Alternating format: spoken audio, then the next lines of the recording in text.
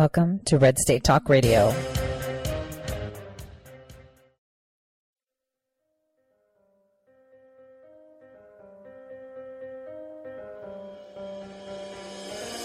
Welcome to Red State Talk Radio.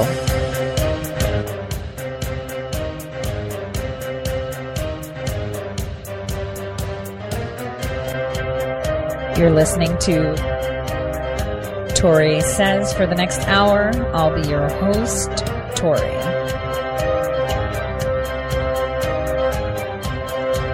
We'll be discussing news, foreign and domestic, unfiltered news.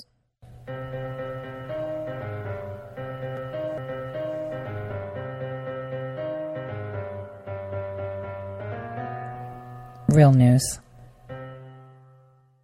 Welcome, everyone, to the Tori Says Show. I'm your host, Tori. Today is Friday. It's the 6th of December. It's the 6th day of Christmas. And, you know, it's the weekend. Hopefully I can finish decorating my tree. I've been really bad, this week after getting a tree that I've never gotten before, because I always get Fraser's, and for the first time I got this big fat white pine, and I'm like, it's like massive and just really fluffy and stuff, so I need a ladder to actually get around it because it's like so big and whatnot. So I'll probably be spending the weekend doing that and just enjoying some downtime, because this week has been insane. Kind of recharge, because next week's going to get even more insane. So right now, we have a lot of things going. Last year around this time, I was telling you guys about Libya. Remember? And I've been talking about Libya on and off for over a year, how it's really important that we pay attention, how, this little portion of Libya is supposedly the legit, portion of Libya because the UN says so, and that Turkey has entered to be the army. Well, guys, war was just declared and diplomats are being expelled. Mainstream media, not a peep. So we got to talk about that. We're going to talk about these impeachment hearings, but we're also going to talk about H.R. 4, something I talked about months ago. Actually, in 2018, I had told you that the Democrats will try to steal your vote because they will fail on impeachment. They will fail. Many of them will be rounded up. So remember, I had told you that there's this bill that they're putting where they take power away from states on how to execute the elections and force them to do it their way. And then also it means that the Federal Electoral Commission has, 5 seats, and the party in charge gets to pick 3 of the people and the other 2 are the other party. Which is even more bizarre because this is how they can hide money. I mean, you have to ask yourself, are these people insane? They're literally telling us we want to put our own people there so that we can cover up for our fraud, like defrauding you while we're giving money for make-believe blimps. We're lining our pockets. Defrauding you while we're giving supposedly U.S. aid, but we're lining our pockets. Defrauding you that we're selling arms, but we're lining our pockets.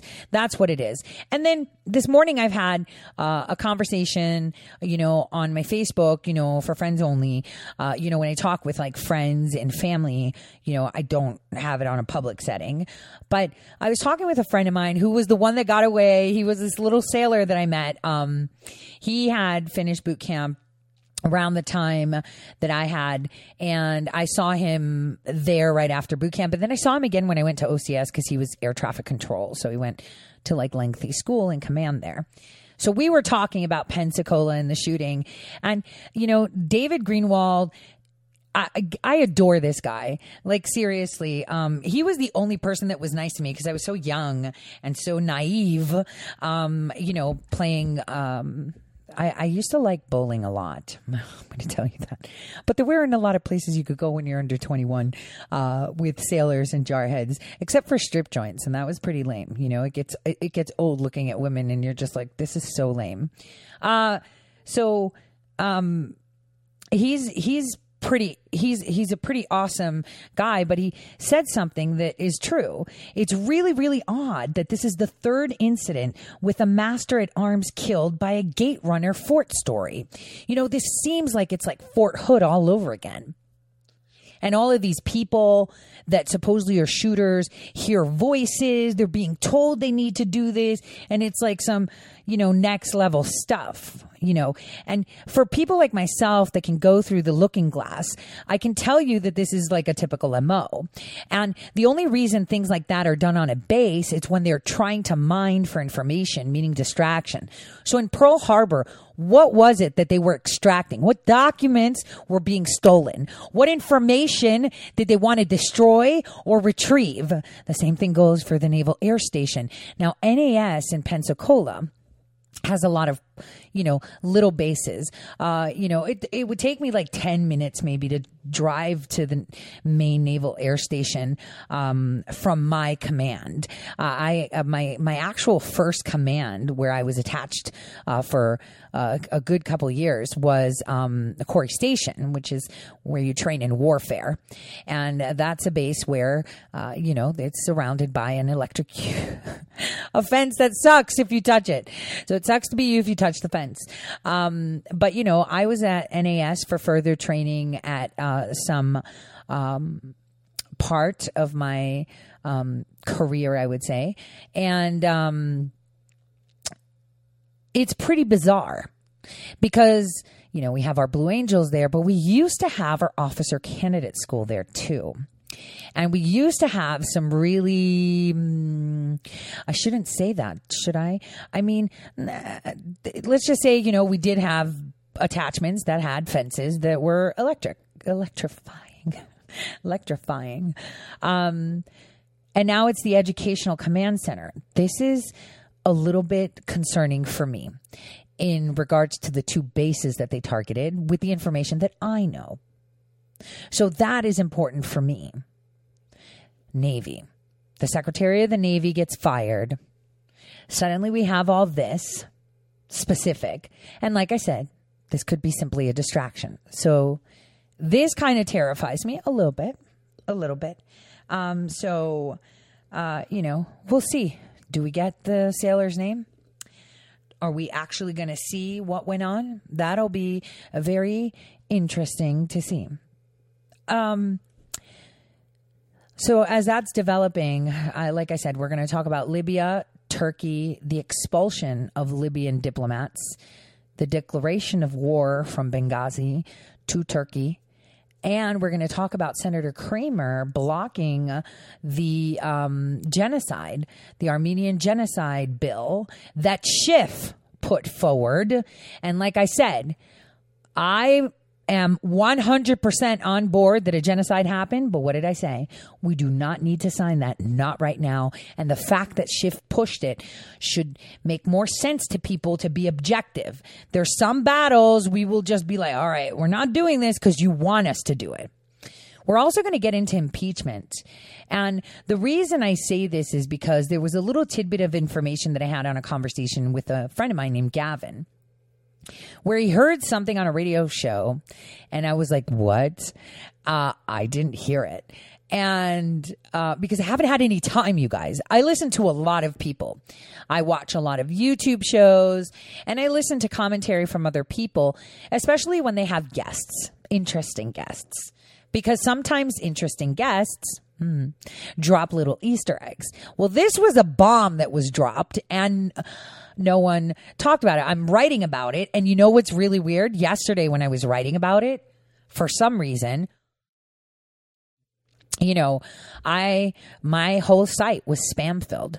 Like there were tons of pop-up ads. You couldn't get away from it, because like I told you, for some reason, Google decided after my Google article explaining how they funded CrowdStrike. They fund these elections. I mean, it's only me and Alex Jones that have, like, Laura Loomer hasn't been banned from Google ads, but I have. So my little poxy site was banned from Google. I should have seen it when I was on the Google MoMA thing. Darn it. I should have seen it. Which is their intranet. I should have seen it coming.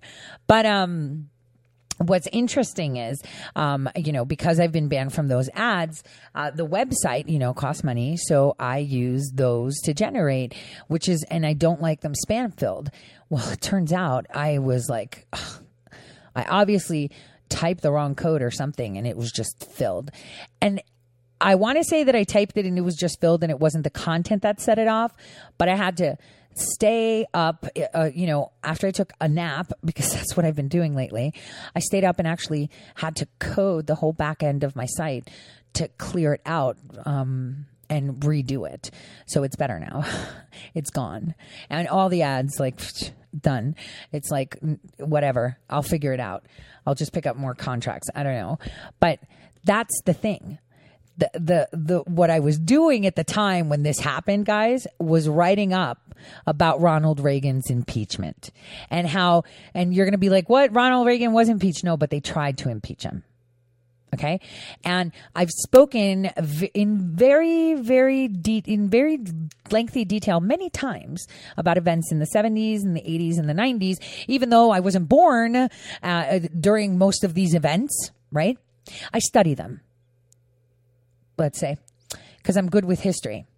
And sometimes when you look forward into things, you have to understand why the forward happens, because the past always proves the future. And even though I may have my own way of stepping through that, just like Alice in Wonderland, I have to take reference from the past, because it makes absolutely no sense. And I've said this time and time again, so many of you are like, yep, you've said it. Number one, we have to let them pull their own pants down. Number two, crooks and, corrupt people and corrupt antics that we are seeing now are creatures of comfort. I've said that before, right? People like them are creatures of comfort. They use the same trick over and over again because it worked before, they re-implement. Remember, I've said that many times. What we're seeing today is a repeat. Repeat what they did with Nixon, repeat what they did with Reagan. And the failures of impeachment, nobody likes to talk about, because everyone's like, Reagan's so awesome. Even the Democrats, stop. You guys tried to impeach him. You guys put a special counsel. You guys did all that because you knew that the Clintons were going to be popping up with that cocaine stuff. So where's Barr? Barr should know this like the back of his hand. He was smack dab in the middle of that stuff. But never mind, right? I urge you to go to ToriSays.com and just type in William Barr and just Bill Barr and just look. So again, what is Bill Barr? Not putting all my eggs in that basket, but I could say could be like the Godfather 3. That is what I'm going with. That whole redemption thing, the whole I did all this bad, let me fix it thing. Let's hope. So let's begin with what is really necessary to be heard. Let's begin with what is happening out in the world right now. Right now, we have turmoil. Right now, we have, a state in the Middle East that needs to be fixed. It is not working well. It is not going well. It is actually quite hectic. And all we have is gaslighting from the Democrats in regards to it. So I think it's important that we understand that. There's war. This is war. We are at war. It's just more civilized. And the thing is, we're undergoing a revolution, a global revolution right now. Global revolution and a civil war within our own borders. I want you to listen to what Naval Air Station Pensacola had to say about the shooting first. Take a listen. Enforcement and with the FBI in our actions afterwards. As I said, the base is shut down. It'll be shut down until further notice, until we can really understand the situation. But the important thing is that it is no longer an active shooter situation. We do have several deceased and several wounded. My heart goes out to those families of the deceased and of the wounded. They're part of the Navy family. They're part of us and our heart goes out to those of you who may be affected by this tragedy. As I said, we're working with local, county, law enforcement, and federal entities, and right now I'd like to pass it over to the Mayor, see if you have anything further to add, sir.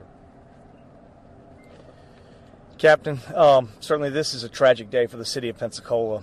NAS is incredibly an important part of our community. For 200 years, this has been a part of the city of Pensacola, and we're a military town. Our hearts and prayers are connected to all those that serve us every day, and certainly the expectation that this would happen here at home was unexpected, but I can tell you that all of our sympathies are with the men and women who are out here on this base, and we are currently in a support role. We will continue to do that. We are certainly thinking about all those individuals who are still hospitalized, and our thoughts and prayers are with them. I will say this is a resilient community. We will overcome this, but today this is certainly a tragic day, and our thoughts and prayers are with all of them. Let me say, for those of you locally, if you have no business over on this part of Warrington, please do not come over here. Everything is closed down. We will continue to have our police officers with the sheriff's officers keeping people from over here at this particular time. So if you don't have business over here, please do not come over to this side of town. But again, thank you very much for the opportunity to be here and just express how our condolences and our sorrows for those here at the Naval Air Station. I just want to say that, at NAS, by the way, that's where I got all 22 series of my NEATS certification done. That's like the Naval Electronic Engineering Training Series. I got all 22, by the way. And I was a little kid when I did it. And I had a lot of fun doing it, too. I'm just going to tell you that it's really odd that the shooters are targeting civilian workers.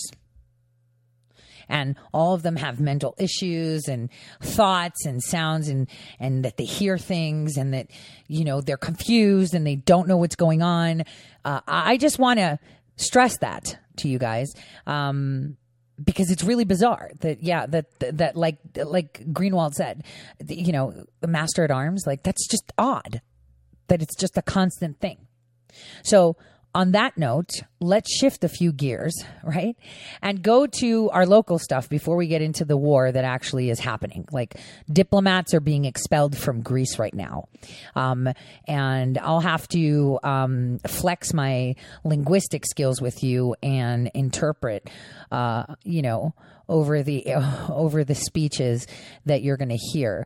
So instead, I want to shift gears and go back to a DM that I got of Collins actually talking about the law that I've been telling you about since it was, manufactured in their heads back in early 2018. And I said, they're coming for your vote. Election fraud is real. I've been talking about it for years. And with Millie Weaver, we have found exactly why, how, and when. And if you have not gone to her YouTube channel, Millennial Millie, to see that video, she puts it so nicely together. I should do a YouTube channel, right? I will try to figure out a way of how to upgrade my tech and maybe live air me sitting in the studio. But then it would suck because if I sneak a cigarette in between, can't do that on air because then it's just showing my dirty habits. And it's like, do we really want to show our dirty habits? So, but I think I should do that because sometimes if there's, video, you can see what I'm talking about and it would be easy too. Let's take a listen to what the Democrats are doing. And Collins only points out factions of this bill. My main concern, aside from the fact of centralizing the voting system and disallowing the states to be able to dictate how they execute elections, is the whole money thing. Now that's the big deal. The fact that the FEC would be ruled by the ruling party, which sounds a lot like a monarchy. Take a listen. The right to vote is of paramount importance in democracy, and its protection from discriminatory barriers has been grounded in federal laws, the Rights Act of 1965. A Supreme Court decision called Shelby County will be mentioned here many times today. And also I want to say it's been mentioned many times that the Supreme Court directed or instructed this body to do something. They did not. What they did say in the decision was if Congress wants to, they can revisit this. And as we could on most anything, we are revisiting. But to say that we were directed to is a little bit of an overstatement and just needs to be clarified. But it's important to remember that this Supreme Court decision only struck down one outdated provision of the Voting Rights Act, namely an outdated formula based on decades-old data that doesn't hold true anymore, describing which jurisdictions had to get approval from the Department of Justice before their voting rules went into effect. It's important to point out that other very important provisions of the Voting Rights Act remain in place and were not changed, including Section 2 and Section 3. Section 2 applies nationwide and prohibits voting practices or procedures that discriminate on the basis of race, color, and the ability to speak English. Second section is enforced through federal lawsuits, just like other federal civil rights laws. The United States and civil rights organizations have brought many cases to enforce the guarantees of the Section 2 in court, and they may do so in the future. Section 3 of the Voting Rights Act also remains in place. Section 3 authorizes federal courts to impose preclearance requirements on states and political subdivisions that have enacted voting procedures that treat people differently based on the race in violation of the 14th and 15th Amendments. If a state or political subdivision is found by the federal courts to have treated people differently based on race, then the court has discretion to retain supervisory jurisdiction and impose preclearance requirements on the state or political subdivision as the court sees fit until a future date at the court's discretion. This means that such a state and political subdivision would have to submit all future voting rule changes for approval to either the court itself or the Department of Justice before such rule changes could go into effect. As set out in the Code of Federal Regulations under Section 3C of the Voting Rights Act, a court in voting rights litigation can order as relief that a jurisdiction not subject to the preclearance requirement of Section 5 preclear its voting changes by submitting them either to the court or to the Attorney General. Again, Section 3 procedures remain available today to those challenging voting rules as discriminatory. Just a couple of years ago, for example, U.S. District Court Judge Lee Rosenthal issued an opinion in the redistricting case that required the city of Pasadena, Texas, to be monitored by the Justice Department because it had intentionally changed its city council districts to decrease Hispanic influence. The city, which the court ruled had a long history of discrimination against minorities, was required to have their future voting rules changed, anything changed or pre-cleared by the Department of Justice for the next 6 years, during which the time the federal judge retains jurisdiction to review before enforcement any change to the election map or plan that was in effect in Pasadena on December 1st, 2013. A change to the city's election plan can be enforced without review by the judge only if it is submitted to the U.S. Attorney General and the Department of Justice and has not objected within 60 days. Voting rights are protected in this country, including my own state of Georgia, where Latino and African American voter turnout has soared. Between 2014 and 2018, voter turnout increased by double digits, both for men and women in both of these communities. And we are committed to ensuring the ballot box is open to all eligible voters. We are committed to making sure constitutional means are used to accomplish that. We are committed to protecting the value of every American voice by securing our elections from fraud. These are our priorities and our principles. Full protection are afforded under the current federal law for all those with valid claims of discrimination in voting. Unfortunately, the bill before us today would turn those federal shields that protect voters into political weapons. This bill would essentially federalize state and local election laws when there is absolutely no evidence whatsoever that those states or localities engage in any discriminatory behavior when it comes to voting. The Supreme Court has made it clear that this type of federal control over state and local election is unconstitutional, because Congress can only do that when there is proof of actual discrimination, which is what the bill is supposed to be about. House Democrats continue to, at this breakneck speed of everything else that we have going on, and now today, a partisan bill comes to the floor to prevent states from running their own state and local elections when we're dealing with this very issue of impeachment and discussing elections at the same time.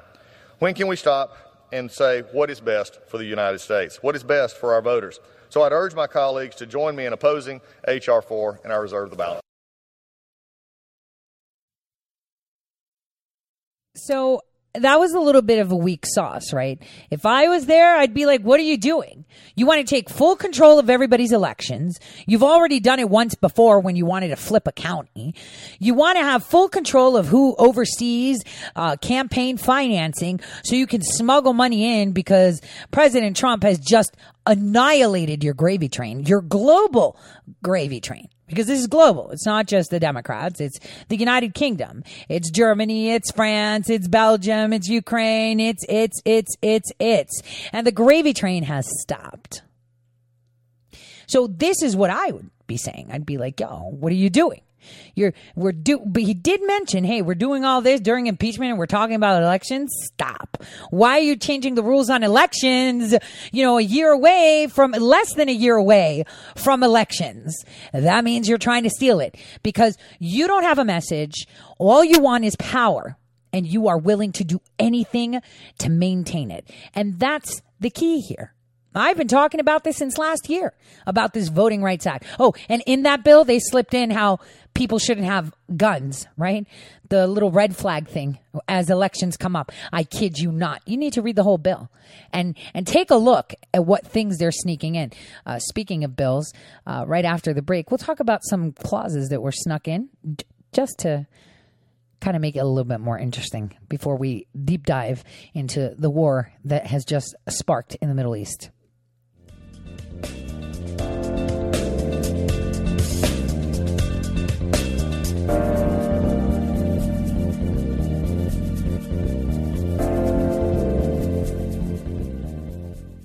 Red State Talk Radio is now available as a voice command on your Amazon Echo and Echo Dot by simply saying, Alexa, play Red State Talk Radio. Red State Talk Radio on TuneIn.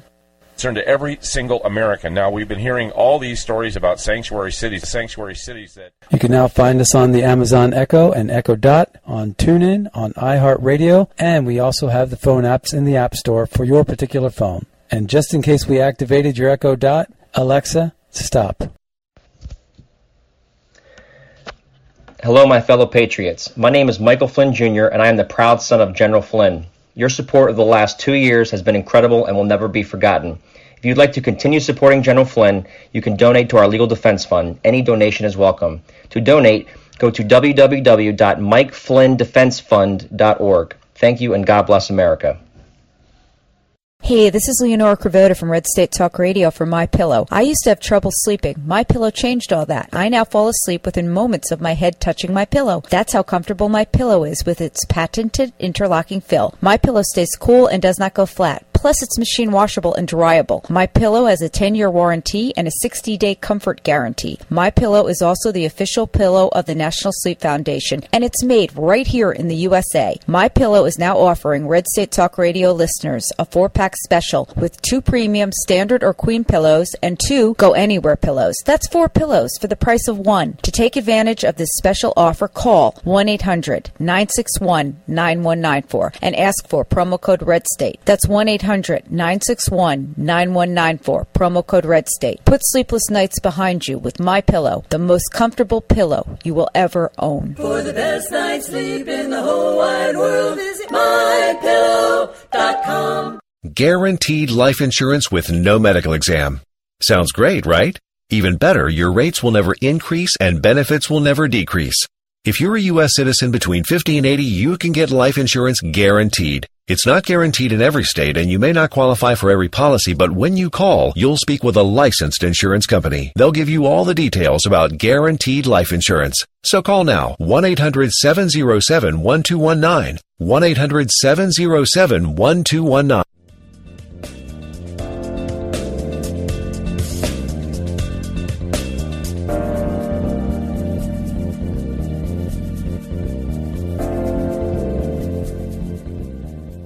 All right. Welcome back, everyone, to the Tori Says Show. I'm your host, Tori, and let's just take a listen. I want to just touch a little bit about, this whole impeachment thing and why they're panicking. I'm going to let you in on something that broke yesterday and kind of went under the radar. And we've all known that Pelosi, Schiff, all of them have great interest in import and export, right? Especially trucking and containers. So we'll get into that because it's actually taking a toll on Pelosi. Take a listen to this really coherent statements, the stream of statements that she made when someone asked the question, what will the checks be on President Trump if he's reelected?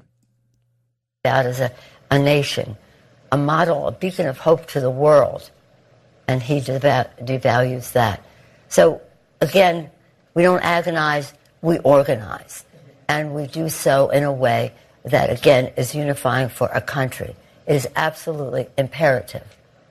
Civilization, as we know it today, is at stake in the next election, and certainly our planet. I just came back. I was mentioning that I just came back from Spain. I was there for 48 hours for the climate crisis, the COP25. We had 14 of us, members of Congress, one of them a Senator White House, a champion on climate issues.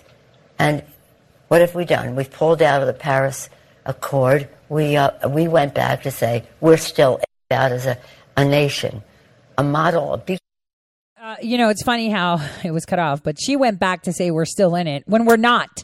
You are not the boss, Nancy. Congress. If anyone has abused their power, it's Congress. And if you listen, she says civilization as we know it is being destroyed across the planet. She said it. The planet. Yes, it is. It's your reality, your gravy train, and your rule that is going, Nancy. That's what's happening. We're in charge. You're not. We govern. You do not govern. You are supposed to serve. And that is key. People keep forgetting that we are the governors, not them. And they're supposed to be doing what we say. So yesterday, I just wanted to say the Department of Justice announced that this huge trucking company, Celadon, out of Indiana, with links to Pelosi, Schiff, Blumenthal, Romney, Biden, and in many ways, not just from the trucking part, but from the finance part. Okay. This is where it gets really weird. So this company, this trucking company, self-proclaims itself as your ideal NAFTA partner when you want to move things across the border from Mexico and Canada. We're not in NAFTA anymore, so that's super odd that it's still up there. But what happened was in April of 2019, a subsidiary of the bigger company that like sells trucks, does trucks, or whatever, fudged or SEC violations, and they got an immense amount of money that they obfuscated, but they were losing a lot of money too. It was really bizarre, and so the guy pled guilty to that. Follow up, a month later, they went to the headquarters, and the CEO and CFO have been arrested and charged with wire fraud, with SEC, false statements, defrauding, the whole 9 yards. Now, here's the thing. Guess what finance companies are involved? Let's just say that one of the finance companies that refinanced to help them with the debt, and that is something that they were doing and they got caught doing, is comprised of the founders of BlackRock Investments. Oh, and they work with the Ukraine too. This is what I love. And the thing is, I'm so glad that the right people are listening to the Tori Says Show, because Giuliani's in the Ukraine.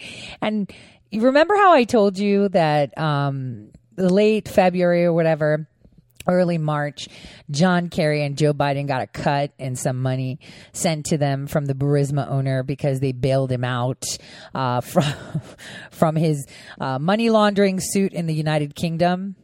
Well, we just found that Joe Biden got money. Joe, not Hunter. Joe got money. Joe got money, okay, from Burisma. So it seems that this investigation that we have going on since 2018, and you know what's funny? I told you about that investigation over a year ago. I told you in December of 2018 in one of my old articles how there's people in the Ukraine and how Christmas is going to be. I even put my little prediction. See, when I write my articles, my editor, first of all, huffs and puffs. Like so many words. And the reason I do it is because then in the future you can refer to it and see, oh, gosh darn it. Kind of like I did with my FISA fix. I told you that the 302s were manufactured. I mean, I was tweeting about it. I was talking about it. I wrote about it, and I told you this is it. They were putting him in a box with fake documents.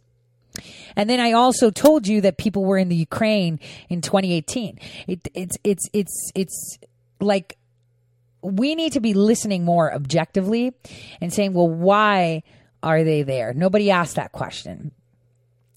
We're talking billions of dollars stolen at the expense of people. Remember, I said this is the time that we see just how the globalists operate across the planet. And the thing is, Zelensky can be a superhero right now. Zelensky can be a superhero by coming out for his people. His people that have been put into billions, if not, trillions of debt because of corruption. And the worst part is that our former president and his buddies made bank at the expense of the Ukrainian citizens and the expense of the American citizens. I've said this. That's what sucks. And, a lot of people would be like, oh, I don't want other countries to know that we had crooks running our country. And we've been doing this for decades to every single country. We're just evil. We're not evil. The people that were in office were evil. The mainstream media is evil. And today I'm going to demonstrate to you just how. You think the mainstream media now is bad? They were bad in the 70s. They were bad in the 80s. They were bad in the 90s and the early 2000s. Nothing's changed. Since 1945, when the OSS was done and then we created the CIA, they have been part of it. It's called propaganda. This has been happening. They are the mouthpiece for the nefarious portions of our intelligence community. And there are many people out there, there are former intelligence that have just had it. It's just a few of us. And there you go. And you know what? It doesn't take a lot. David and Goliath. David was tiny. Took out Goliath. We don't need an army of millions to take out the nefarious actor. We need a handful of people with the knowledge to bring them to their knees. And I am glad that the right people listened about that Burisma payout back in late February when Igor Pasternak was in Ukraine. Giuliani was in the Ukraine. He found everything. So now I want to see how, nope, you were investigating Biden because he's your opponent. Really? So did he put his hat in the race in 2018 when we were investigating the money laundering and the extortion? No, he didn't. Were we investigating? Was he a candidate in January of 2019? No. March? No. He threw his hat in the race April 25th. Everything happened before that. They're salty that he fired the U.S. ambassador Yovanovitch, the most corrupt woman that was paying rent. She was paying the rent. She had prepaid the rent while she was the Armenian ambassador for an apartment where ISIS lived in Georgia. Are you kidding? I mean, I didn't see Tef, the ambassador that we had in Russia, make a big stink. I mean, he wrote a salty article, but you know what? I would have been, if I was the president, I would have been like, look, he got fired because there was a Russian national he knew was a spy, and that Russian national was working with Nellie Orr, and they were accessing our database. She got fired in August, and so did he. That's why he got fired, because the ambassador had spies that were working against America in his own embassy. That's why he got fired. What about Yovanovitch? You got fired because you took it upon yourself to say, I'm the ambassador and I'm the gatekeeper for the Department of Justice. You want to talk to someone at the Department of Justice? You come through me. I see if it's feasible and then I'll put you in touch. No, that's not how it works. The treaty that was created in 1999 while Igor Pasternak was advising Clinton on all this stuff, right? On how important it is that the U.S. extradite criminals back to Soviet Russia and the Ukraine to be held accountable for their crimes of turning people in, right? This is why they did it, is Justice Department and Justice Department. It nowhere says that Marie Yovanovitch is going to stand in the middle of the Justice Department of the Ukraine and the Justice Department of the U.S. and be the gatekeeper. That is the bottom line. That is how it operates. That, for that matter, that's the argument that they need to make. Dude, she's not the gatekeeper. She's not allowed to do this. That's not protocol. Here's the treaty. She got fired. Period. You don't even have to talk about the fact that she was paying for apartments for ISIS, smuggling money, altering Ukrainian elections, fiddling around with global elections, and diverting aid where she's not supposed to, creating these little pockets, sitting down with Google and CrowdStrike. You know, we don't even have to get into that. We could just stick to the facts of the job requirements. You put your butt in the middle, hindering a treaty that has been long-standing for 20 years between two nations. You're fired. That is the argument we should have made. So sometimes I wonder, you know, these people that are in the House and in Congress, like, you know, in the House and the Senate, and I said Congress, like, what are they thinking? Why don't they just focus on that? I'm not even a legal scholar, and I can see that. Yeah, down to the point. That's the point. That's the problem, right? So we need to look at the facts objectively and understand what is happening. So I am going to now play a clip. Okay. Now, I just want you to listen to what's being said, and then we'll talk about who said it and what was going on. And I want you to think just how similar this is to some people involved with this whole Russia collusion hoax, and have a peek behind the window. Take a listen. I was listening to you on the introduction, and of course the kinds of things that are happening. And look, you and I are both a little bit older than the average listener that you've got today, so very few of them were really witting of what transpired in almost every single case of a special prosecutor and a Congress that believes that they can essentially impeach and remove a president. And back in the 1980s, right after Admiral Poindexter and I were reassigned back to the Pentagon, it was December, if I recall correctly, 19th, 1986. I mean, I could see your listeners going, wait a minute, that was 1,000 years ago. Lawrence Walsh was appointed as an independent counsel to investigate the Iran-Contra affair. Walsh immediately made it known that he considered his job was to produce evidence leading to impeaching President Ronald Reagan. In the summer of 1987, 7 months later, a special Iran-Contra bipartisan special committee was comprised of members of both parties, both houses of Congress, and they held open and closed hearings. Sound familiar? Yep. I mean, this is unreal. Many politicians and pundits concluded that these dual investigations would lead to President Reagan's impeachment and his removal from office because the House was controlled by Democrats throughout the entire Reagan-Bush administrations, all the way back to 1977 before Ronald Reagan was even elected. Mm-hmm. And despite the best efforts of all the House Democrats and the independent counsel, Walsh, so-called, I call him a special prosecutor, neither President Reagan nor President Bush were impeached. Here's why. Because the Democrats of the House were fearful of repeating what happened in the televised hearings in the summer of 1987 when a U.S. Navy admiral and a Marine lieutenant colonel devastated them with the facts, the truth, the whole truth, nothing but the truth.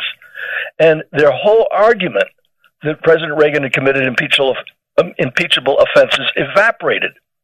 Afterwards, and you and I remember this man, Henry Hyde, a lion of the House, even though he's in the minority for all those years, told me the Democrat members of the House Judiciary Committee, guess who's meeting today? Yesterday they had their first open discussion of this thing, and today they're getting ready for the first open hearings of the Judiciary Committee.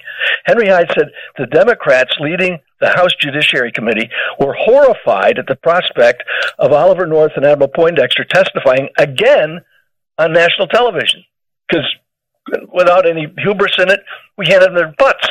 Mm-hmm. Okay.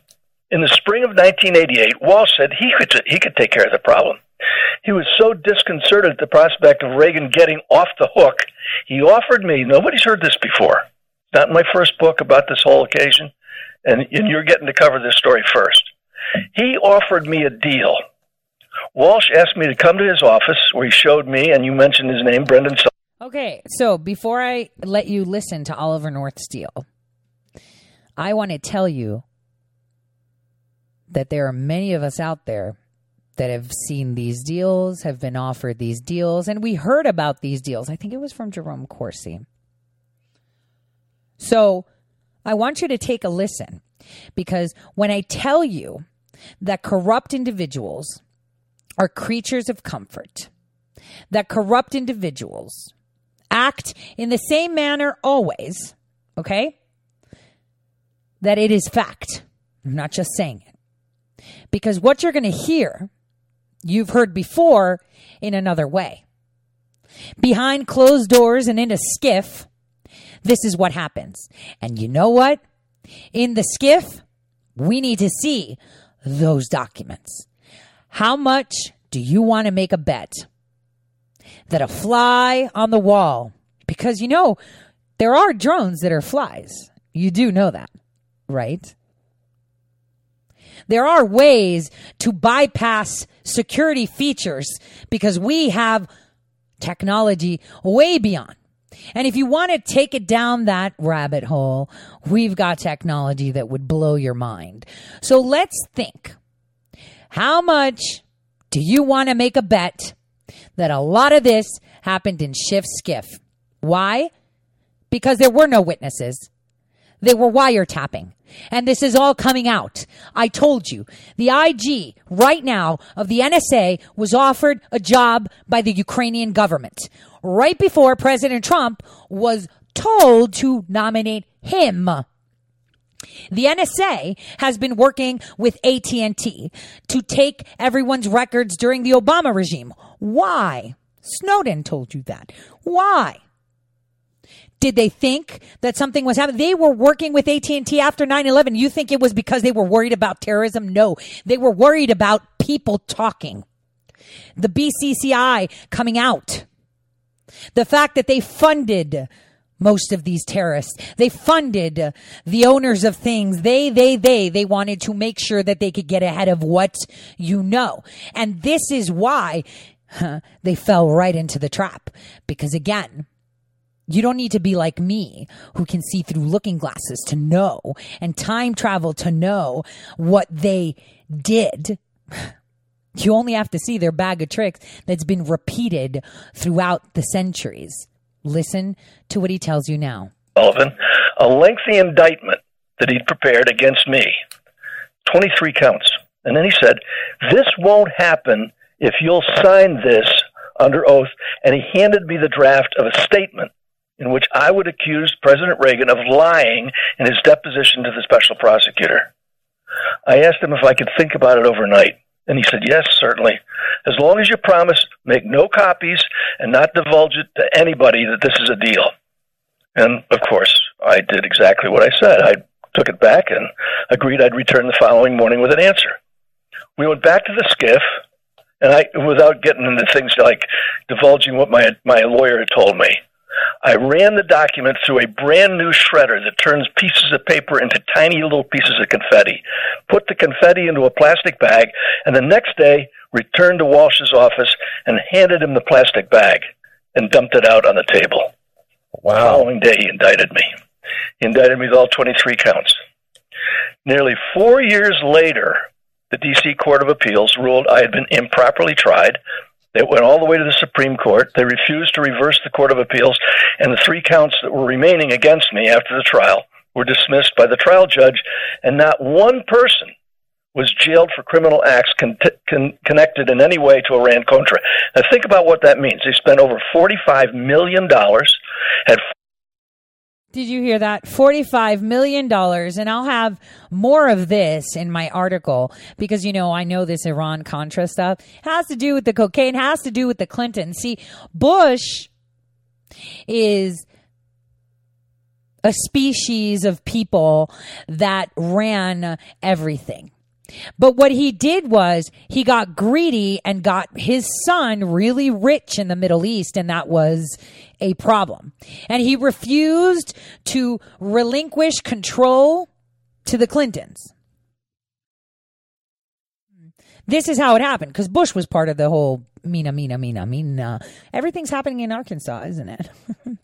So he refused. So they were even trying to get Bush because he was reluctant to give it over to Hillary Clinton. Because, you know, just like everything, ruling family bloodlines don't like to, you know, concede, kind of like the Spanish, the Kingdom of Spain, the Kingdom of England, the Kingdom of Denmark. They all want to feel like they have equal footing, but each and every one of them think they're smarter than other people. Oh, and I just wanted to reiterate just a fun tidbit that I totally forgot to tell you. Remember how I told you earlier about this trucking company and whatnot, and it's down to the finance company that links to Biden? Here's the really fun fact. One of the managing directors, he's the president and chief executive chairman of this finance company.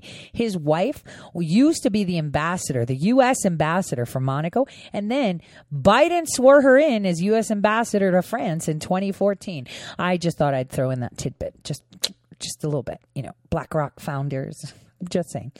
So anyway, going back to this, I just wanted to tell you that just so that you see how well connected all these people are. And like I said, it's only a group of losers. They're a bunch of losers, really big, fat losers that think that they're smarter than everyone. They look down at you. You're nothing but a commodity. They're more important. They turn their noses up to you. And they smile with saying, yes, look at me. Look, I'm smiling. Look, I'm telling you what you want to hear. Look, I'm talking about this. Look, I'm telling you this. Look, let me mesmerize you. And then the media jumps on it and thumps on it. And then they mesmerize you even more to the point that you are just a sheep. I mean, there is going to be a time, because I'm seeing it, where people are going to come out and say, come on, man, are we falling for this again? They've done this before. Are we that stupid? No. But Hillary Clinton herself said it when she was running for president in 2008. People forget. Yes, they do. And you know who helps them forget? The media. Because we're not people to them. We're sheeple. And it's time we break out our tomatoes and don't even let them walk down the street without heckling them. Because this is what they do. They go after all the people, all the groups, all the independent individuals and private citizens that call them out. They will destroy you if you speak. But let's see. If I'm just by myself talking, I'm going to get annihilated. But if it's me and an army of people, it's really hard for you to break me down. It's really hard for you to shut me up. It's really hard for you to shut us all up. And this is why I say we must be together. Where one of us goes, we all have to go. So if we're all going in the direction of saving our nation and saying, all right, you're right. Our previous administrations have totally messed up the whole world. We created this facade of a climate change so we can have people pay more money so we can be richer. So this gap gets bigger. And that way we can enslave every man, woman, and child on this planet with your consent. And we did this. We get it. Our previous presidents all complied. Our previous administrations all did this. Our intelligence community did it, but we didn't do it. We, the people, the 400 million people within these borders that are not in Congress right now, that are not in the Senate right now, we were duped. Everybody was duped. Come on, France. Come on, Ukraine. You guys were duped too. Let's all work together and remove them and gut them. That is what we have to do. That is the ideal to do. And now we are seeing that the unity in the European Union has fractured. In the next hour, you're going to see the war that I was talking about kicking off with Turkey just came to fruition. And we have to thank Kevin Cramer for blocking that bill. Because war would have been now, we would have had bombers heading out of Minot straight into Europe. I'll see you all after this break. We'll break that down.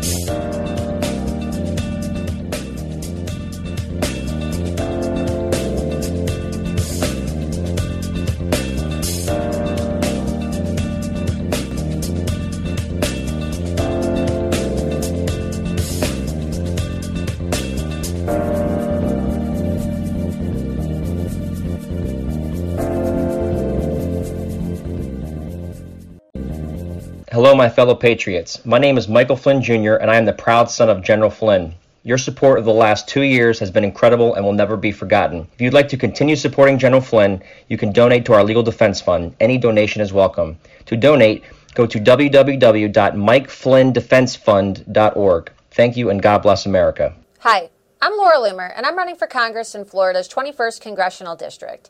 Big tech social media companies have made it their goal to censor and ultimately shut down conservative voices as a way to control political dialogue ahead of the 2020 elections. Few things are more un-American than censorship, yet now, more than ever, we see glaring examples of it daily. Conservative accounts suspended or banned for innocuous postings, while liberal accounts with far more egregious content continue to operate freely and unencumbered. As someone banned on nearly every single social media platform, with even Chase Bank temporarily shutting down online access to my bank account, I understand the dangers of this far better than most. We cannot allow big tech social media companies to continue acting as liberal publishers free from oversight and regulation. Tech companies have used censorship not only as a way to silence those who they disagree with politically, but also as a way to incite violence against conservatives. While conservatives are banned and shut down, terrorist organizations like Hamas and Antifa, criminals, and even human traffickers are freely using social media to communicate. Americans deserve a fair and transparent playing field from big tech. And when in Congress, holding these companies and their executives accountable will be a top priority of mine. Go to lauraloomerforcongress.com to donate today. I want to thank each and every one of my listeners. Exactly a year and 4 weeks ago, I started this radio show. I didn't know that I did, but I really didn't know that there was such a great need for news to come through unfiltered, both domestic and global. I'm glad that I am filling a need. I mean, that is what inventions are about, and I haven't invented anything. I've stuck to the wheel. The wheel is something that you can't reinvent, and news shouldn't be reinvented because then they're no longer news. I'd like to thank all of you for all your support because I couldn't have done it without you.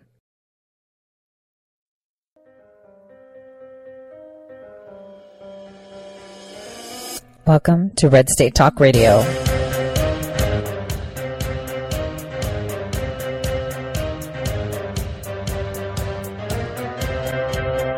You're listening to Tori Says for the next hour. I'll be your host, Tori.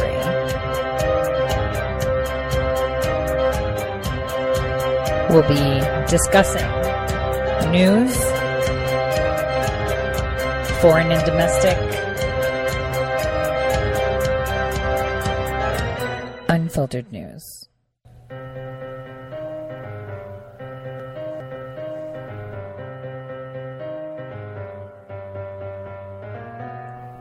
Real news. All right, welcome back, everyone, to the Tori Says Show. I'm your host, Tori. This is the second hour of the Tori Says Show, always here on Red State Talk Radio, Monday through Friday, 12 to 2 Eastern Time.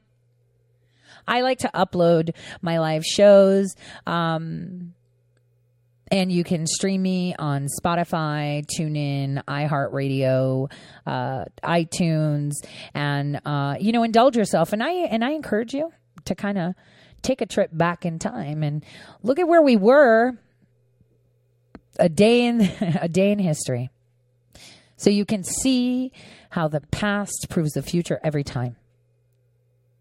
Now, before I get into this war that no one's talking about, I want to say something on that shooting. So it's always a shooting at the base. It's always, now we're having it at naval bases, 2 very specific naval bases. The news reports are coming out. Oh, it's a Saudi aviation student. Let me tell you something. How many times have I said, why are we hiring people that do not believe in what America is supposed to be standing for? Look at Vindman. He was a migrant, a Soviet sympathizer that loathed the United States of America and made it clear to everyone he served with. And yet he wore a uniform. So now we have a Saudi national that was an aviation student. You mean he was training with the U.S. military because we let them train with us? I'm telling you, I was on Facebook chit-chatting with my shipmate, and he was telling me, yeah, I remember the bunch of Saudis and, and Kuwaitis that were training with me when I was at the Naval Air Station back in the 90s. Dude, I remember that too. I remember them in Fort Huachuca. I remember them at the Defense Language Institute. I remember them at Langley. So let me tell you something, right? It's our fault. How are we hiring? We're supposed to be hiring American. And right now in 2019, there is no excuse for rubbish like that. No excuse. With artificial intelligence profiles running rampant, when you do your background check, you can see who would give their left arm for this nation and who would sell it out in a heartbeat. I don't care how fat their bank account is. Economics do not depict the loyalty of a person. There are people out there that don't have a penny to their name that would gladly go to the front line and fight for their country. And whereas there's people with big fat bank accounts and their only job is to do what? Make it fatter. So they would sell their country out in a heartbeat. Or they may have such ingrown detest for what America stands for what America did to their people once upon a time, that you can't just pry that out if they were raised like that, period. So instead of me going to Al Jazeera and all these other channels to tell you how the Libyan ambassador was given 72 hours to leave Greece, I'm going to have you listen to the announcement by Greece's representative. It's in Greek, so I'll pause and interpret for you. Με λύπη μου, σας ανακοινώνω ότι κατά συνέπεια των ανωτέρων With great sadness, I have to announce to you that with all these things that have happened, σήμερα το πρωί, ο Λίβιος πρέσβης στην Αθήνα κλήθηκε. This morning in Athens, a Libyan ambassador has been served. Και στο Υπουργείο, όπου ενημερώθηκε για την απόφαση απέλασης του. Του εδόθη. He was served to present himself at the Justice Department, and he was given the order that he is to be expelled from Greece. Διορία 72 ώρων για να εγκαταλείψει τη χώρα. He has 72 hours to leave our country. Ως προς αυτό, θα ήθελα να σας διευκρινίσω τα εξής. Η απόφαση απέλασης είναι έκφραση δυσαρέσκειας της ελληνικής κυβέρνησης προς την κυβέρνηση της Τρίπολης. Ελήφθη. Okay, so here's what you need to listen to. This is key. He said the expulsion is to demonstrate our detest, that was very specific, of the Greek government toward the government of Tripoli. That was very specific. It's not toward the government of Libya. It's toward the government of Tripoli. Why? Remember how I told you that Tripoli, that little place, that one city, it's kind of like saying the city of Boston. Right? The city of Boston is supposedly by the UN the only Libya. The rest of Libya is at war with the city of Boston, right? So picture the United States at war with the city of Boston. But the city of Boston is protected by the UN, and guess who else? Turkey. So he said specifically, not Libya, he said the government of Tripoli, which is completely separate from Libya. Αφού η λιβική πλευρά δεν ανταποκρίθηκε στους όρους τους οποίους είχαμε θέσει. And that's because they didn't comply with the terms and conditions we placed on them. Okay. So now that you heard that, I want to, backtrack to the European Commission headquarters. I want you to listen to what the EU had to say about Turkey. A deal with Libya, a memorandum of understanding concerning the future regulation of exclusive economic zones and maritime waters and other issues that allegedly are violating the existing rights of the Republic of Cyprus and Greece. So is that the case? And what do you have to say about it? Thanks. I am not aware of those discussions. Peter, yes. Did you hear that? So the EU commissioner has no idea, okay, first of all, of any such discussions, that Greece has put their foot down, Israel has put their foot down, Cyprus has put their foot down, Syria has put their foot down, Egypt has put their foot down and said Turkey should not be taking over the Tripoli area because now they have expanded their war zone.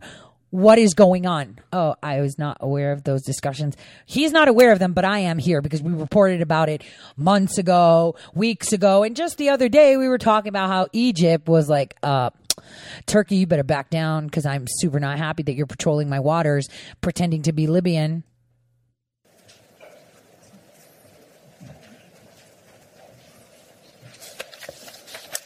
Okay, thank you for this question. Maybe at this stage a little bit more general, and then if you have follow-up questions, we are happy to go back to you more bilaterally.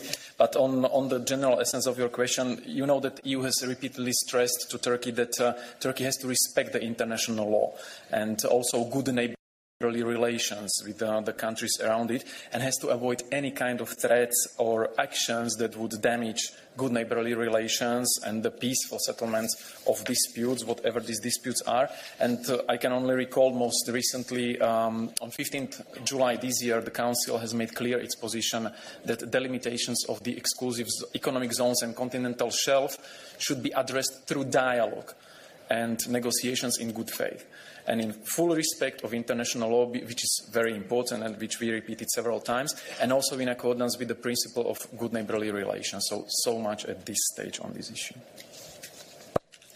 Thank you. Follow up?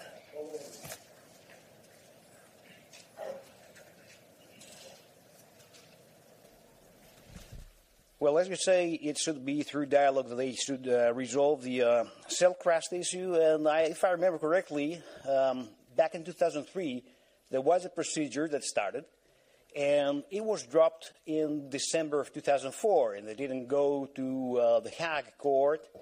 Of course, that was the case, to bilaterally resolve the issue of the cell waters. So what do you propose that they should do now? Again, my personal memory doesn't go. Let me just reiterate. So back in 2003, Turkey tried this stunt, right? In 2003. And so what Greece did, since they were a new member state and not like fully embedded yet, they appealed to the European courts. By 2004, Greece was completely in the EU. So they dropped the case. It didn't go to International Hague Court. It didn't go to European court. They dropped the case.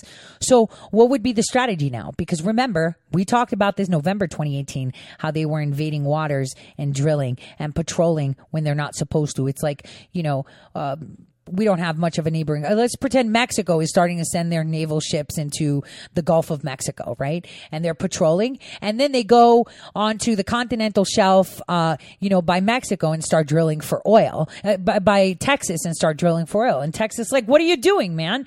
That's like mine. Right? That's mine. You can't take my oil. Yeah. What are you going to do to stop me? And then you have Washington saying, oh, you guys just need to talk it out. We need to be very fair. And this is going on for a year. So Mexico sends another boat, and it's like sitting in the Gulf of Mexico, drilling. And then it decides, oh, Canada needs help. So now I'm going to be patrolling Canadian waters around you, United States. I'm going to circle you completely and all other nations. And I'm just going to be patrolling freely because the UN said I can. I'm their foster army. This is what's happening. Legit what's happening. As far back as 2003, 2004, the institutional memory does, so we will, as I said, come to you bilaterally on this one. But again, generally, whatever disputes there are, what we need to focus on is to respect the international law, good neighborly relations, and solve all the issues which are tricky or which are disputable in dialogue and negotiations. In the meantime, I just want you to listen to what's going on in Benghazi.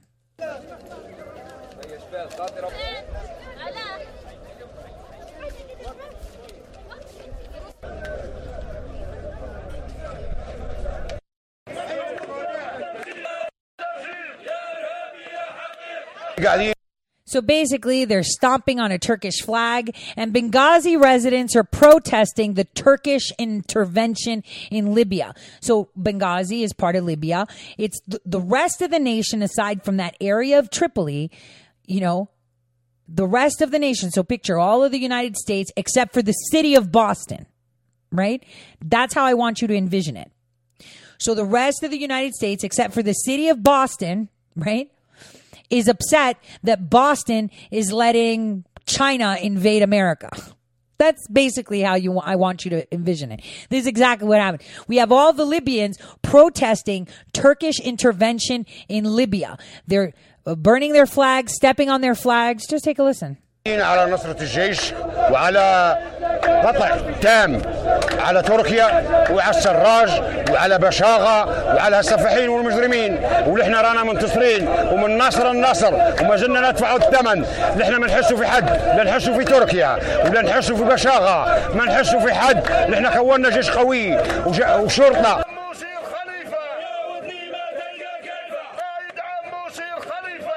They're cheering on General Khalifa, who is the leader of the Libyan National Army, which is the Libyan army and the Libyan government too. And, you know, previously the guy was saying, we don't want Turkey. They're terrorism. They're this. They're aggressive. They're jihadis. They're everything. Like, we don't want them in our business. We're done. We're independent. We don't need them. And they are protesting. Like, this has been happening though. See, this has been happening in Benghazi for over a year. What I'm playing to you has happened before. And here is where the Greek foreign minister is holding talks on the Turkey-Libya pact. I wonder if it's in English. Let's take a listen. If it's not, I'll interpret.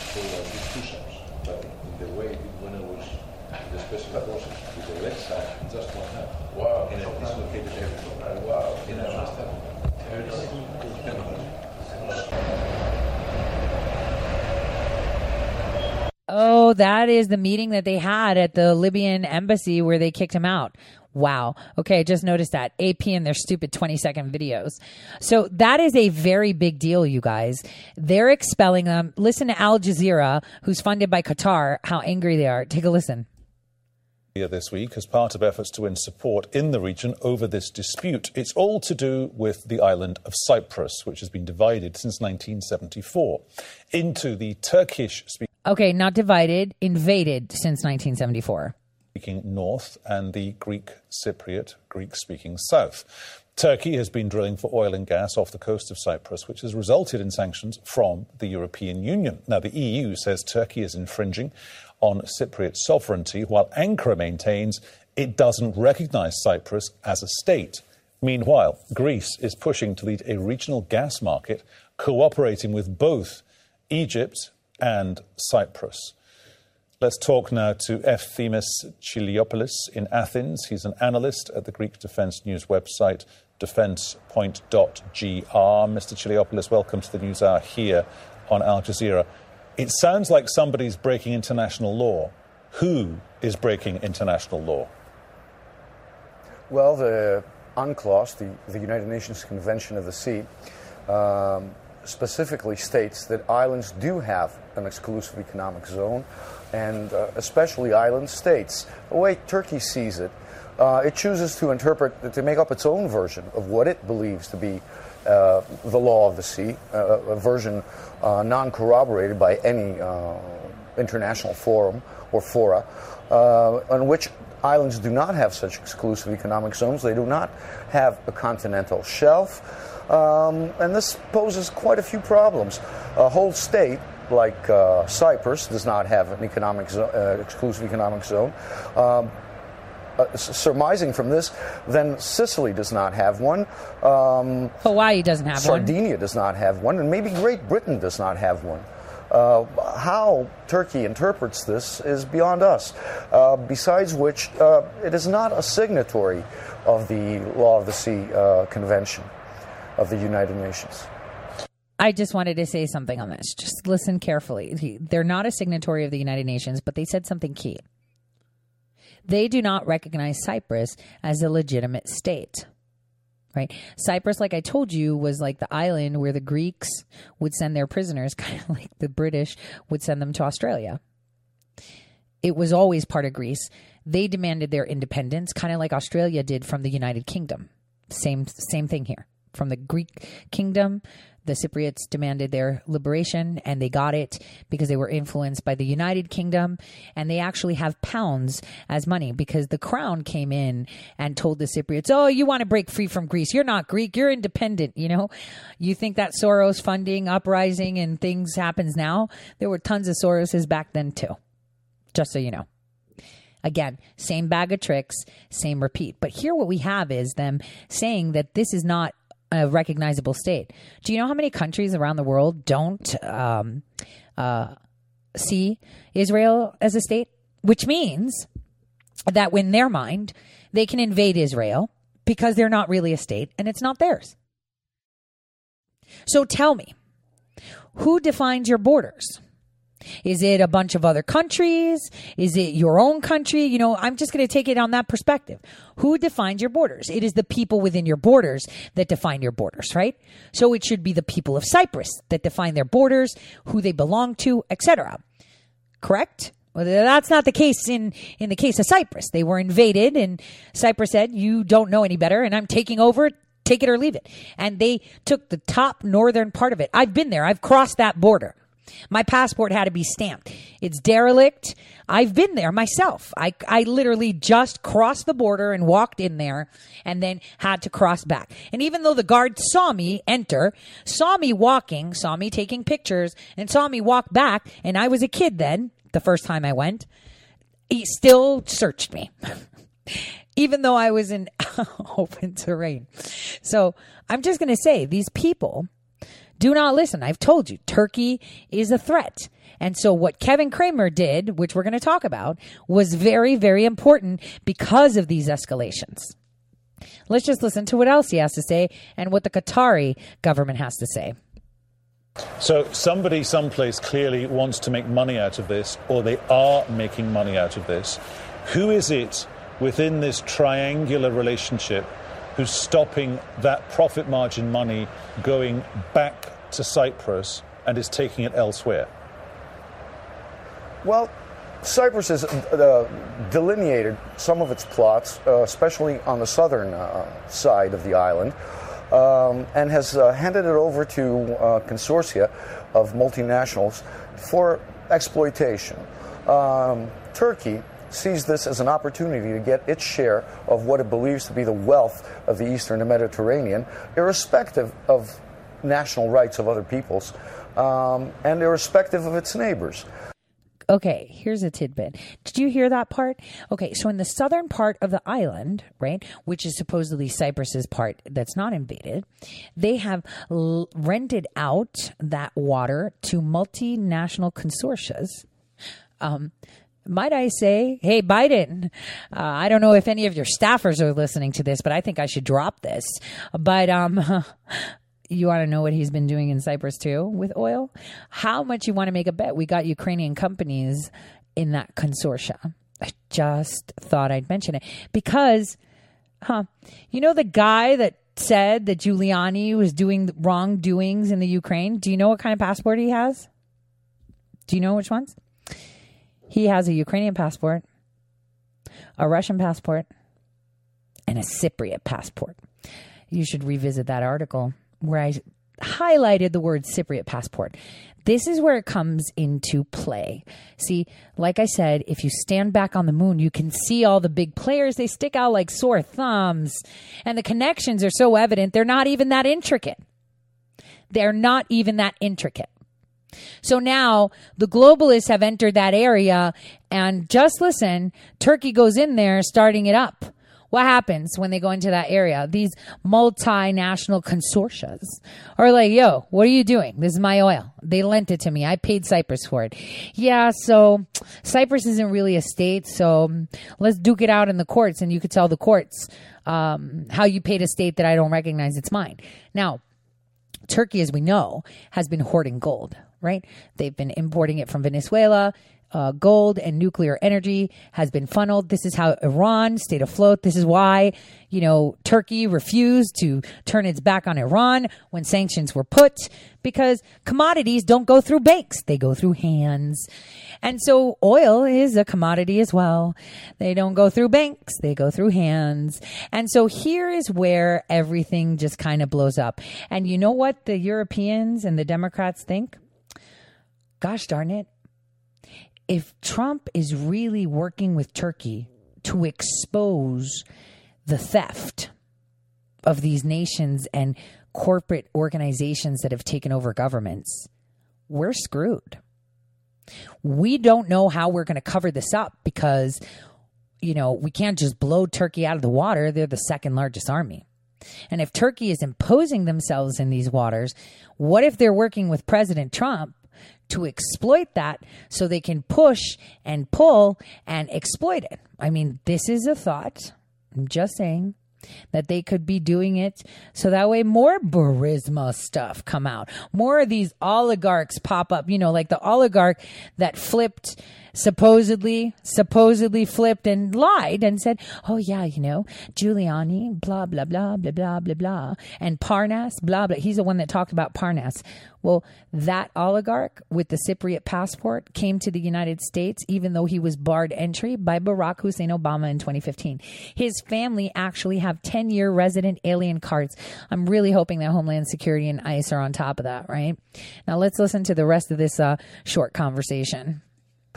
So Turkey is seeking to, through a maximalist strategy, to press into handing over some of these reserves, if possible, through negotiations and through a blackmail of a use of force.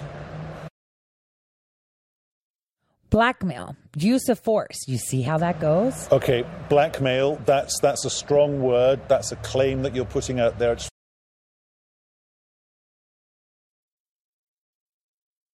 I ring fence that for anyone who's listening quite closely to what you're saying.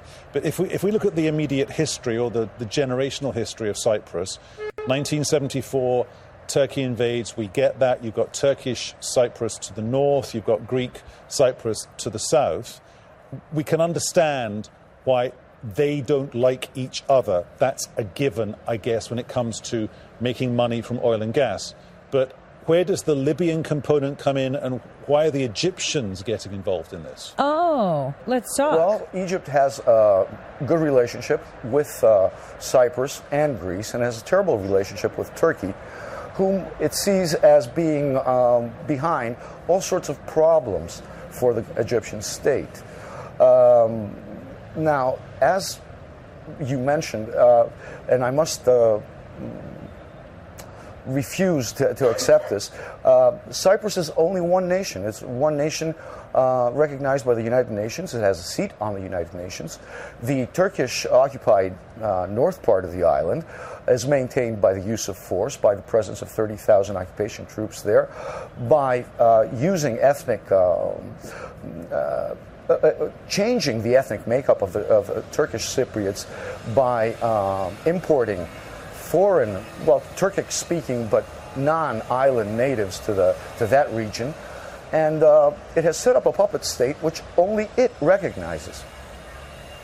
So did you see how the Qataris were like, well, why are the Egyptians getting involved? And he did a pretty good job by saying, listen, the Mediterranean, they've always had good relations because they've got thousands of years of history together, right, guys? Okay? Remember how President Trump said we're not going to get into these blood wars, right? So that is where, and I'm going to push through these commercials. That is where the answer lies. He just said he went to say ethnic cleansing, and that is exactly what they did. They massacred every single Cypriot that was on the northern end. And whatever remaining Cypriots were compliant and pled their loyalty to the Turkish government in order to keep their land, because there's so many houses abandoned, are pretty much going extinct. They have 30,000 troops in an area the size of, I would say the size of Iowa, maybe, in square footage. No, it's less than that. It's less than Iowa. Let's say Ohio. No, less than Ohio, too. well, let's just say it's a small state size. Okay, let's put it that way. So 30,000 troops for just one state, like in there, right? Just think of a small, medium-sized state. And they're importing people from Turkey's mainland in there. Now you're going to say, well, Tori, how does this tie in with the Armenian genocide?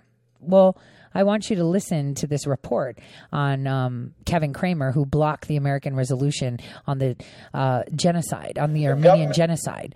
It's really important that you listen to this whole thing, and I will parse it out for you, because it plays a very important role in what's going on right now in the Eastern Mediterranean. Turkey has funded lobbyists willing to trumpet lies and makes excuses for these atrocities. The Turkish government and its sympathizers have advocated for restrictive laws on expression and against legislation that recognizes the Armenian genocide. They will stop at nothing to bury the truth. And I hope the individual senators will not once again fall for it. I don't think there's a single member of the United States Senate who doesn't have serious concerns about Turkey's behavior, both historically and currently. In fact, I support the spirit of this resolution. I suspect 99 of my colleagues do, and at the right time, we may pass it, as Senator Cruz has stated. However, I don't think this is the right time. If there is a right time, this certainly isn't it. And largely because just hours ago, our president returned from London, the NATO summit with NATO leaders, where this was a topic of discussion with the leadership from Turkey. This being the genocide resolution, as well as, or the acknowledgement of genocide, as well as the purchase of the S-400. And I want to have a clear readout of the president's interaction and discussion with President Erdogan and our delegation's negotiations with Turkey before adopting this resolution. I don't think we can take the risk. Once again, this is the third time that a Republican senator has come to the floor to object to the genocide resolution, the recognition of the genocide resolution. Okay, guys, listen. We all know there was a genocide. They did it in Cyprus too. They did it in Greece too. They did it in Georgia too. They've done it everywhere. Okay, the Spanish Inquisition because of genocide, right? You know, and then they flipped it on him and on the sultans and did it themselves too. But this genocide is the way they work. And you're scum if you're not part of the Muslim Brotherhood, period. You either adhere to the Turkish rule or you're done. This is the type of people that we're up against. This is who Turkey is. Ruthless. But they do realize that they are not a power. They do realize that they have to, concede to things. Who put this bill up, guys? Ask yourself. Who proposed the Armenian genocide bill after President Trump met with Erdogan? Who proposed it? That's right. Adam Schiff. Why? Because what Turkey is doing, remember, your enemies can be your best allies.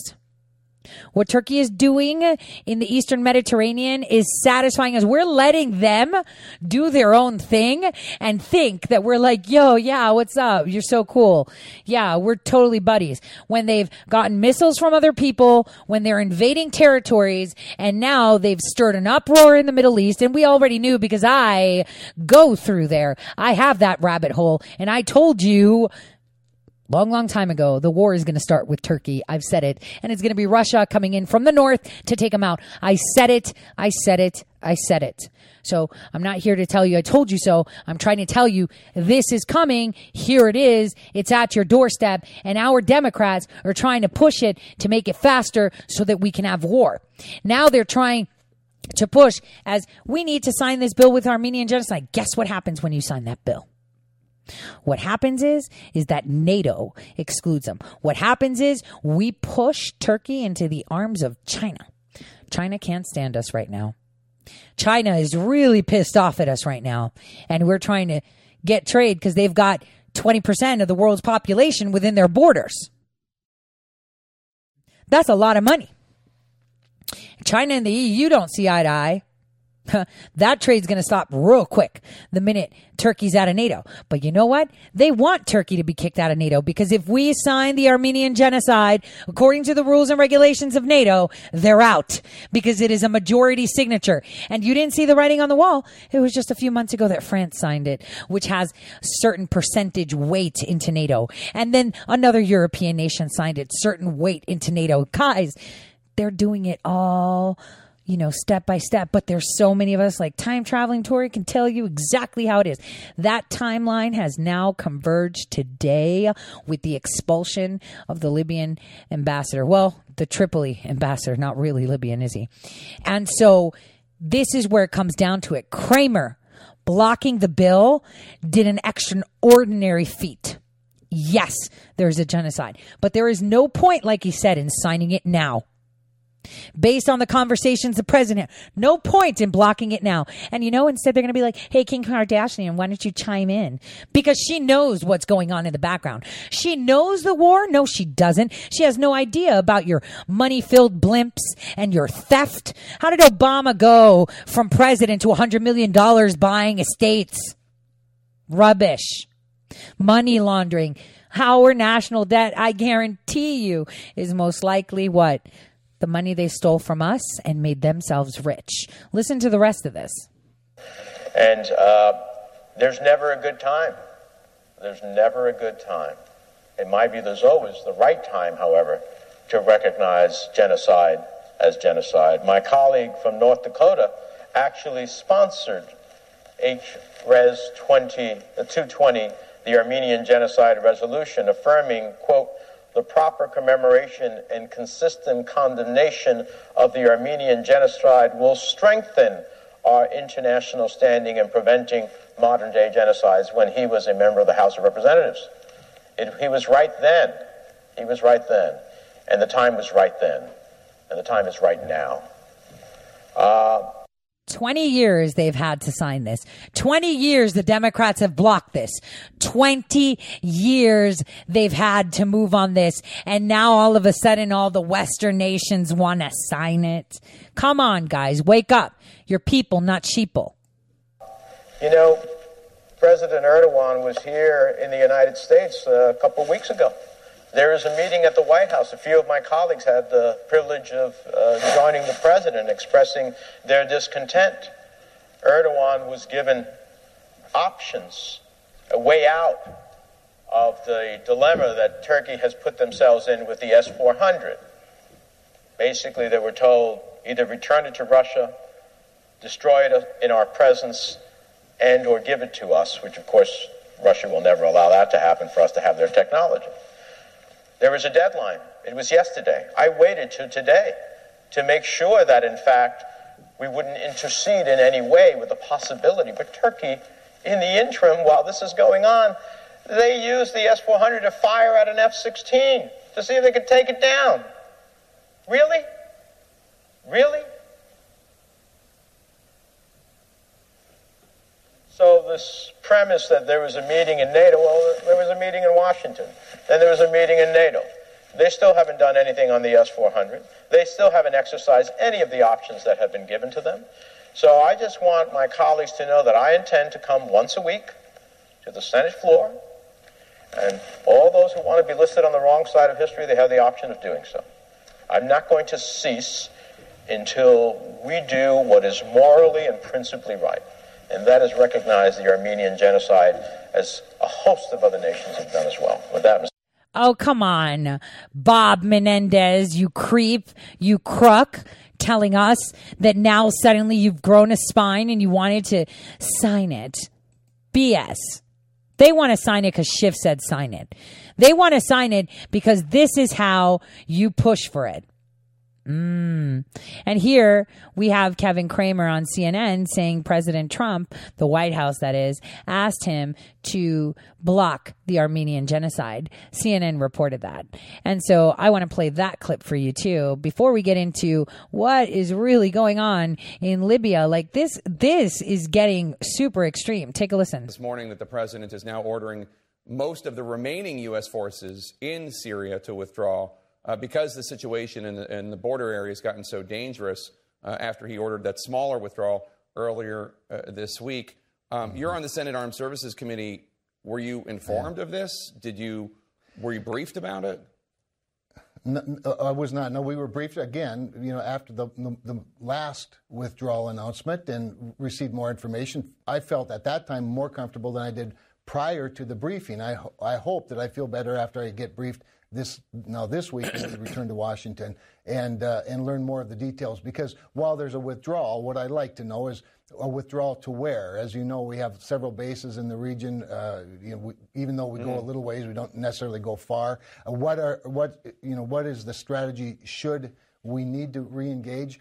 I am pleased that the president has put up, I think it was yesterday, $50 million for humanitarian assistance, stabilization funds, if you will. I also think the president's doing the right thing in, once again, demanding more from our European allies in this situation in Syria, because the last thing we need is, of course, for a reemergence or a reorganization of a ISIS caliphate in the area. And we need to, we need to watch it. It is complicated. There's lots of factors, but I'm looking forward to being briefed and hopefully comforted. Sir, with all due respect, I mean, if you're worried about the ISIS caliphate, I mean, no group has sacrificed more to fight ISIS than America's Kurdish allies, and there are reports that ISIS prisoners are now able to escape because of this decision by President Trump. I mean, I understand the idea of wanting to avoid endless wars, but this decision by President Trump to withdraw the U.S. Special Forces from the region, I mean, this has created a war now. I mean, it was much calmer 2 weeks ago than it is today. Well, it didn't create the war. The war's been going on for a very long time. Talk about the current military action. Suggest that the president created. Well, sure, but every day you make decisions that have an effect for that day. This conflict between the Kurds and the Turks has been going on for decades, if not centuries, and so we're not going to solve it by staying there forever, and I think that's the issue. What is in America's best interest? And I think the president is, well, again, be clear, I support the Kurds, but I also don't want to oversimplify it and make it a binary decision, which at this point, if you're against Donald Trump, that would be 100% of Democrats. You're going to take the opposite position of his, and some Republicans the same. There are a lot of thoughtful Republicans and Democrats, I think, that are considering all the aspects of this, and I think we need to. But yes, nobody's been more faithful than the Kurds, particularly with the war on ISIS and holding the ISIS fighters. And therein lies, in my view, I think the other problem, and that is, what about our European allies? When are they going to step up? Why aren't they taking, for example, the ISIS fighters to come from their countries? The president's right to push that issue, and this may be the only way that he can. Sadly, but with confidence and humility, with allegiance to our founders, and a heart full of love for America. Today, I am asking our chairman to proceed with articles of impeachment. I commend our committee chairs and our members for their somber approach to actions which the president. Okay, so they cut that out just now. It was there. CNN uploaded, reviewed it, even though it's only had 12 views. CNN 24 hours just changed it, where he said the White House asked me to stay on that. So that was pretty interesting that they removed that. I wonder why they did. I want you guys to listen to what the Libyan National Army had to say about Turkey. So we talked about the Libyans being expelled from Greece. We talked about how Egypt is upset with Turkey, Syria upset with Turkey, Russia upset with Turkey, right? Cyprus, Greece upset with Turkey, Libya upset with Turkey. But listen to what the Libyan National Army, not the Tripoli Army, the Libyan National Army had to say. The Libyan National Army Forces is now considering all Turkish airplanes and vessels hostile targets. Even small boats approaching these vessels in the Mediterranean will be hit immediately, according to LNA spokesman Ahmed al-Mismari announcement on Friday. Turkey is a strong ally to the UN-recognized government in Tripoli. Forces allied to that government have managed to push away the LNA forces from Gherian city. It's been a big blow to Khalifa Haftar. Wait, let me tell you who the allies are. The UN, Qatar, and Turkey. The U.S. does not recognize the Tripoli government. I'm going to restate that. The only countries that recognize Tripoli government as the Libyan government is the UN, Qatar, and Turkey. I need you to remember that. Forces who are backed by a parallel government in the east. Gherian is the main base for the LNA, which they have been launching their offensive against Tripoli since April. Haftar's forces have been incapable of taking over Tripoli in months. They've been blaming Turkey for the logistical and military support they've been giving to Faiz al-Sarraj, Haftar's rival in Tripoli. The LNA forces have also commanded their ground troops to seize control of all Turkish interests in Libya. عادل المحروي CGTN Cairo. They're expelling all the Turks. I'm surprised Greece hasn't done it yet. They're not allowed to because, Turkey wants to get into the EU and this whole NATO thing and this genocide. They were banking on Schiff's genocide going forward. Listen.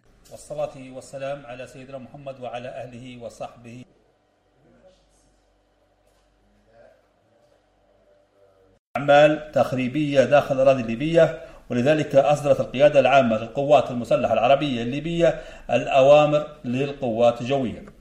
Basically, this is the general saying that they will be targeting every single vessel that is Turkish in their water. Every single vessel in Libyan waters they will attack. They have declared war and made it clear that you are not allowed in our waters. Now, for closing this weekend, I just want you to anticipate my article a little bit that's coming out. It's pretty awesome. I want you to listen to a hearing from back in the day just to see the similarities of this Hawaiian creep who's now dead. Okay. I don't know if you guys remember Daniel Inouye from he was just listen. The witness and his counsel, we did reluctantly agree to the July 7th opening. Therefore, I would hope that counsel will keep in mind that if he is having troubles, it is not because of our doing. Secondly, as to the opening statement, I wish to read the pertinent parts of the rule, and I'm certain that counsel and witness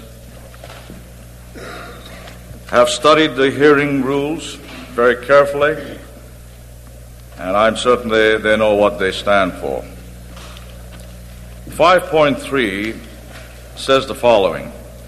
Any witness desiring to make an introductory statement shall file 20 copies of the statement with the chairman or chief clerk 48 hours in advance of the appearance. The opening statement was filed with this committee 45 minutes ago. Unless the chairman determines that there is good cause for a witness's failure to do so, a witness may be required to summarize a prepared statement if it exceeds 10 minutes. Unless the committee determines otherwise, a witness who appears before the committee under a grant of immunity shall not be permitted to make a statement or testify except to respond directly to questions posed by committee members or committee staff. So, question number one. Did all those professors that provide opening statements submit them 48 hours to the hearing? That's a very good question. I think we need to ask that question. I'm going to be sending off an email right after I sign off air. We have been here sitting for several weeks, and we will continue to do so to receive testimony and consider one thing above others, the rule of law. Here once again, the witness is asking us to bend the law and to suggest that he may be above the law. We will abide with his wishes. However, we will insist upon following the rule of law, and if the Colonel wishes to make the opening statement, he may do so Thursday morning, which is 48 hours from this date. Mr. Niels, please proceed. Mr. Chairman. Yes, sir. Thank you, sir, for reading my letter that was delivered to you yesterday.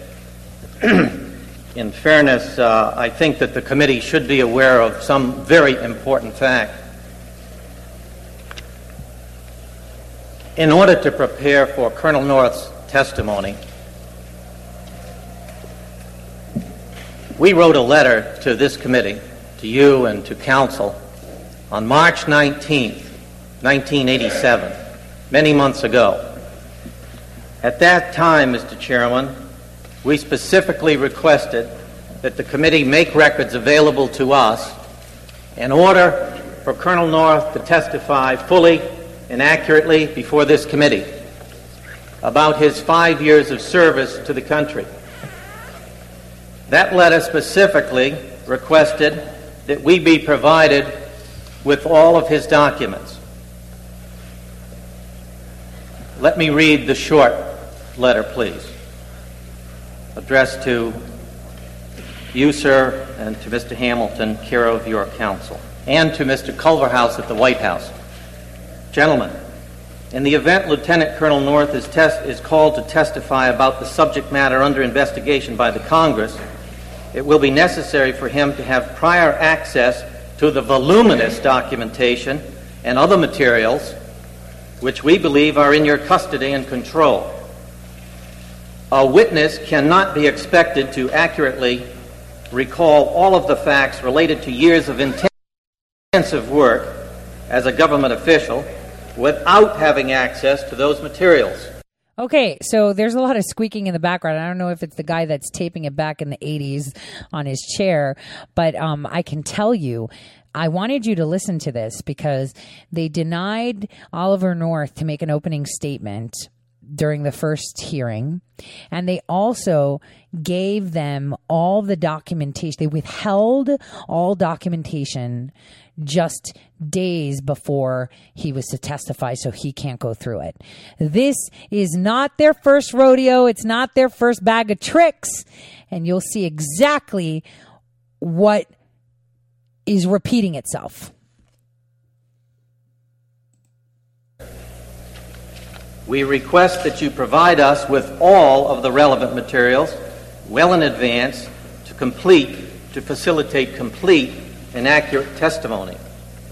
That letter was delivered to the committee and we heard nothing for months.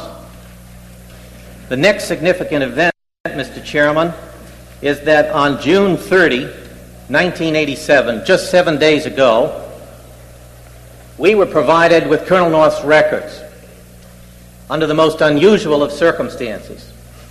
They were delivered to us in 5 boxes. They were shuffled by date and subject matter so that one could not even begin to understand what those records said, much less read them all. And I say to you that this is the first time in my career I've ever had to appear with a client in circumstances in which I have not been able to read all the records.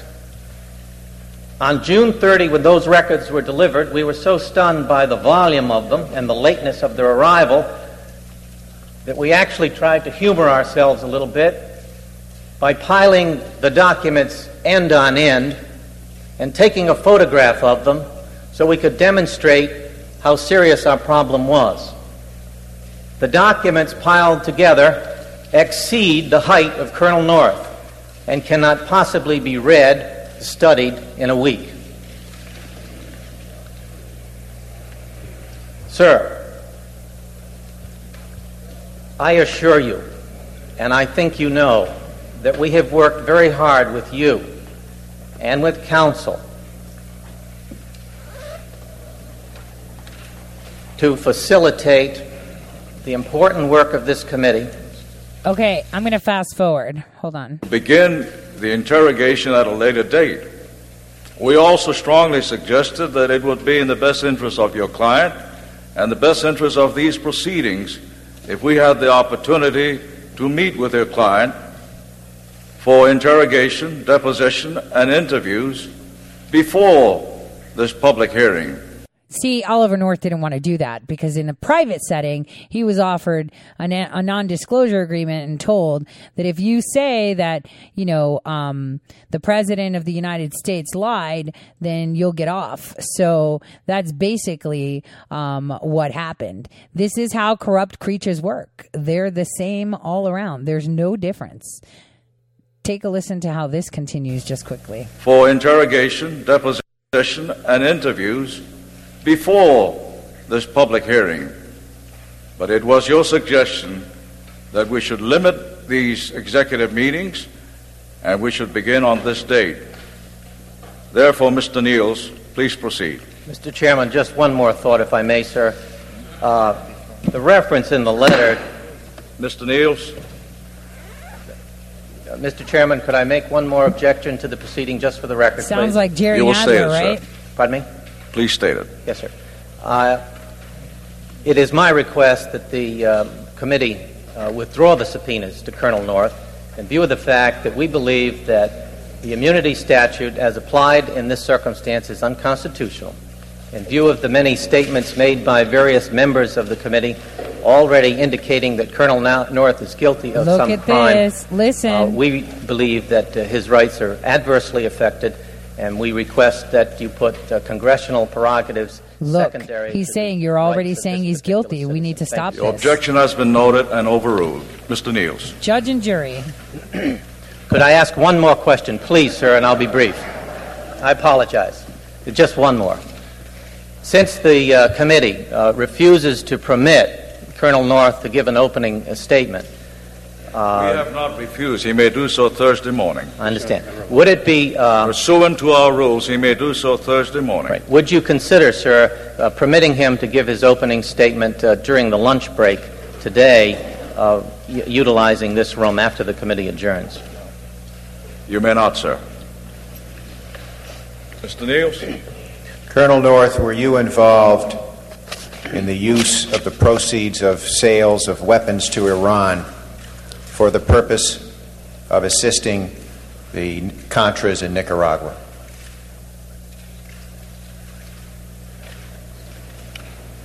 Counsel, on advice of counsel, I respectfully decline to answer the question based on my constitutional Fifth Amendment rights. Colonel North, you are appearing here today pursuant to subpoenas issued on behalf of the Senate and House Select Committees. I hereby communicate to you orders issued by the United States District Court for the District of Columbia at the request of the committees. So basically, they wanted him to talk about stuff that were secret. They didn't let him have an opening statement because they changed the rules. They also told him that, we don't care if the media and all of us are calling you a liar, and we don't care if that's reported. You're going to have to suck it up, buddy, because this is what we do. The media helped them take it down. But here's the thing. It's coming back to haunt them. Because when you use your bag of tricks that have been tried and tested and worked in the past, it doesn't mean that your own people don't get smarter and find ways to tackle that. On that note, I want to wish you guys a wonderful weekend. It's the 6th day of Christmas today. Did you catch the 5 golden rings yesterday? I'll see you all on Monday. God bless.